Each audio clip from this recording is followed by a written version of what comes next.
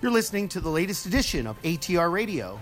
This is Brian Pinelli here at the 23rd Olympic Winter Games in Pyeongchang, South Korea. Today we're here at the Jungsung Alpine Center just about 30 minutes before the start of the ladies downhill, and I'm honored to join by FIS President Gianfranco Casper with a couple days of ski racing remaining. And good morning, Gianfranco. Good morning and welcome to the Olympics. Well, Gianfranco, as you know, we've had some great racing so far, but it's been a bit of a topsy-turvy ride. Races on 3 of the first 4 days were postponed. We've moved up the ladies combined and the men's slalom. Great effort by race directors Marcus Waldner and Atle Skardal, but at the same time, probably not ideal for the racers, television, and fans. No, of course not. We had to postpone, particularly because of the wind, not bad weather conditions. But the wind was crazy, really, and the Korean sailors, they have never seen it in the last 50 or 60 years, which I believe them. I have been here about 15 times and I never saw this wind. It was really hard and it was cold also, and I felt sorry for the workers on the courses, to be honest, in the icy wind for hours and hours waiting and so on. But we were lucky up to now that we could have all our races in. We have slight changes also for the rest of the Olympics, but I think we will get them all down.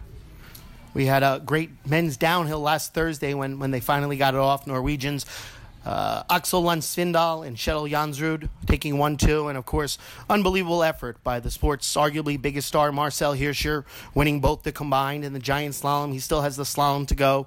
Gianfranco, these guys have meant so much to the sport, but they did say, obviously always a dream to win an Olympic gold medal, but they said, both of them at the same time, maybe the atmosphere is a little bit disappointing, not a ton of fans in the crowd, and they said, great moments for them, but definitely a bit of a strange feeling. Your thoughts on that?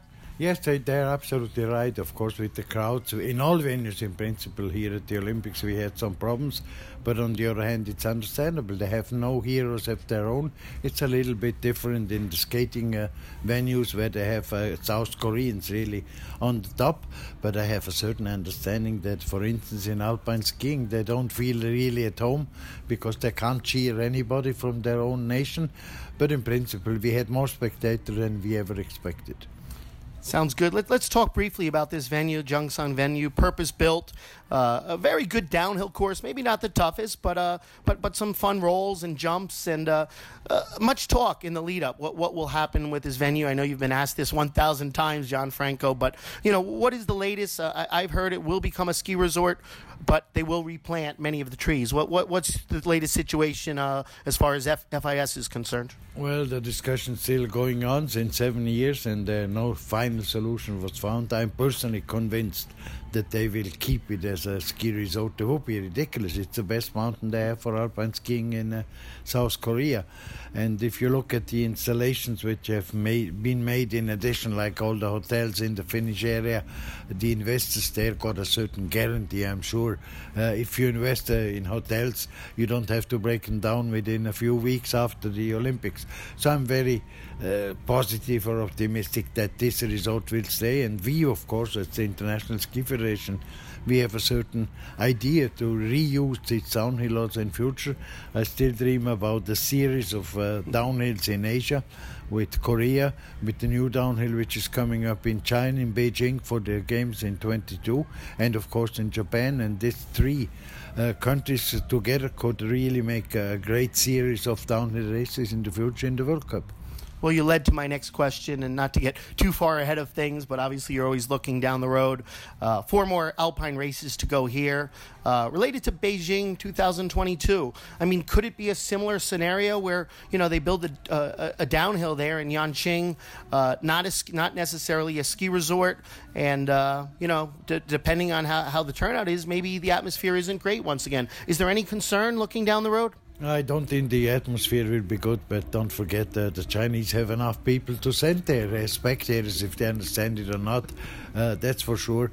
But I really believe there will be a big ski resort in the future. Don't forget they are an hour and a half by express train from the city of Beijing, and Beijing has enough inhabitants to be commercially interesting for a ski resort to be 1 hour away from the big city. And there I have no doubts that the Chinese will make the best out of it. The problem we will face there is probably the snow. For the Olympics, there is no question they will make man-made snow, but for the future, as a touristic resort might be difficult because all the water they have in those mountains, they urgently need it for the population in Beijing, and we don't want to have the inhabitants of Beijing dying because of no water supply, because of skiing. But it might be a great future, let's be honest, to have such a new ski resort. And they start building now the downhill.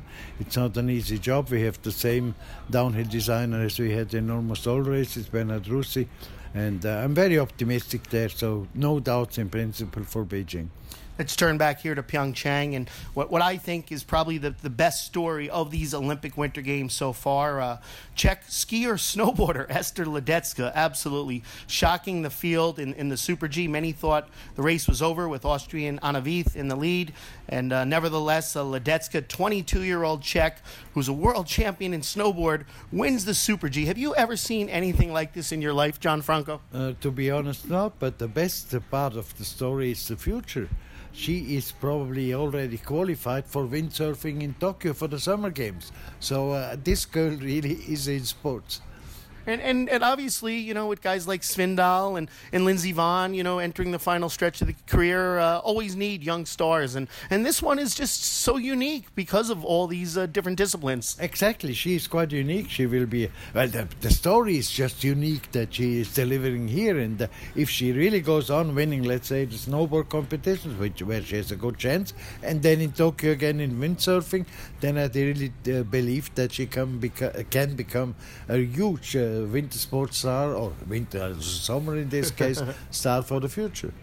The Czechs are calling it the miracle on snow, you know, shades of the miracle on ice with the Americans beating the Soviets in 1980. Pretty interesting here these 2 weeks, obviously, with the participation of the North Koreans. We saw in the men's giant slalom, our two North Korean skiers finished 74th and 75th last, but nevertheless, they made it all the way down the course, and it's been quite interesting. Your thoughts on welcoming the North Koreans here in Alpine and obviously other sports as well?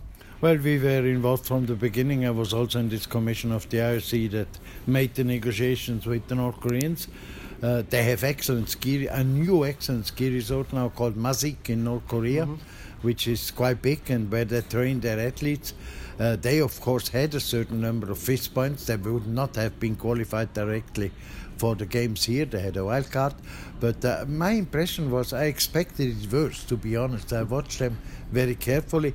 They came down in a proper way. We have seen worse things in the past. And if they have the chance to continue to really participate in international competitions, I'm quite sure that sooner or later we will have, let's say, acceptable North Korean skiers. Yeah, interesting for the sport. More nations than ever before. You know, not just Asia, but South America. What does that say about ski racing? Is it still growing in terms of nations? Yeah, of course. We have now 130 nations. I think we are at a certain limit by now. Not all those nations, of course, have snow. But don't forget, alpine skiing was invented by a country which had no snow at all. That's Great Britain. So that's nothing new. But with 130, let's say 135 perhaps in the future, we have all the nations that we need to be really a worldwide sport, and compared to the other winter sports, we are relatively big. We have we do have 4 events to go here on the program in Pyeongchang. Saturday, for the first time ever, the Alpine team event, men and women competing side by side. And, you know, interesting concept, and I know you've done this for a long time, Gianfranco, but some of the top skiers like Marcel Hirscher and Michaela Schifrin said this isn't a top priority. You know, what are your thoughts about this upcoming race, and are you worried that it might lack the star power in the sport? Well, I don't hope so, but we always had this problem from the beginning. You know, the alpine skiers, they are really individuals and they don't have the feeling of a team and not patriotism enough, if you want. Some nations take it very seriously because they believe their nation should win.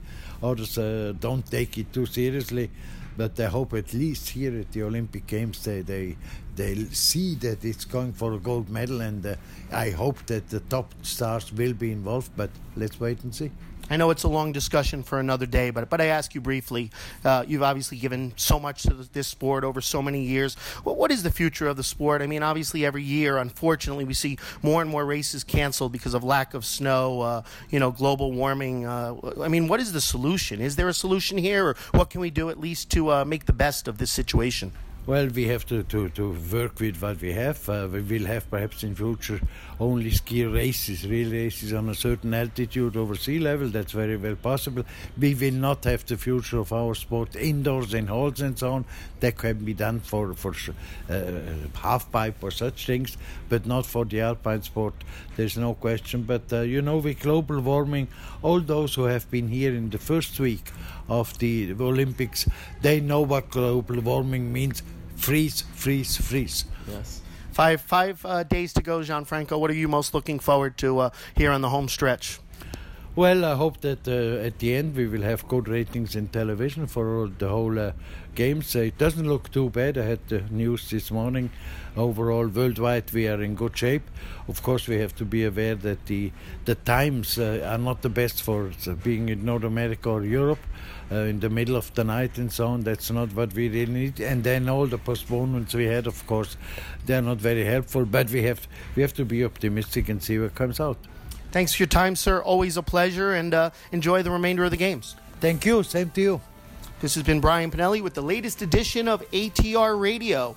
Tune in to AroundTheRings.com for the latest news and developments about the Olympic movement. Enjoy the games, everybody.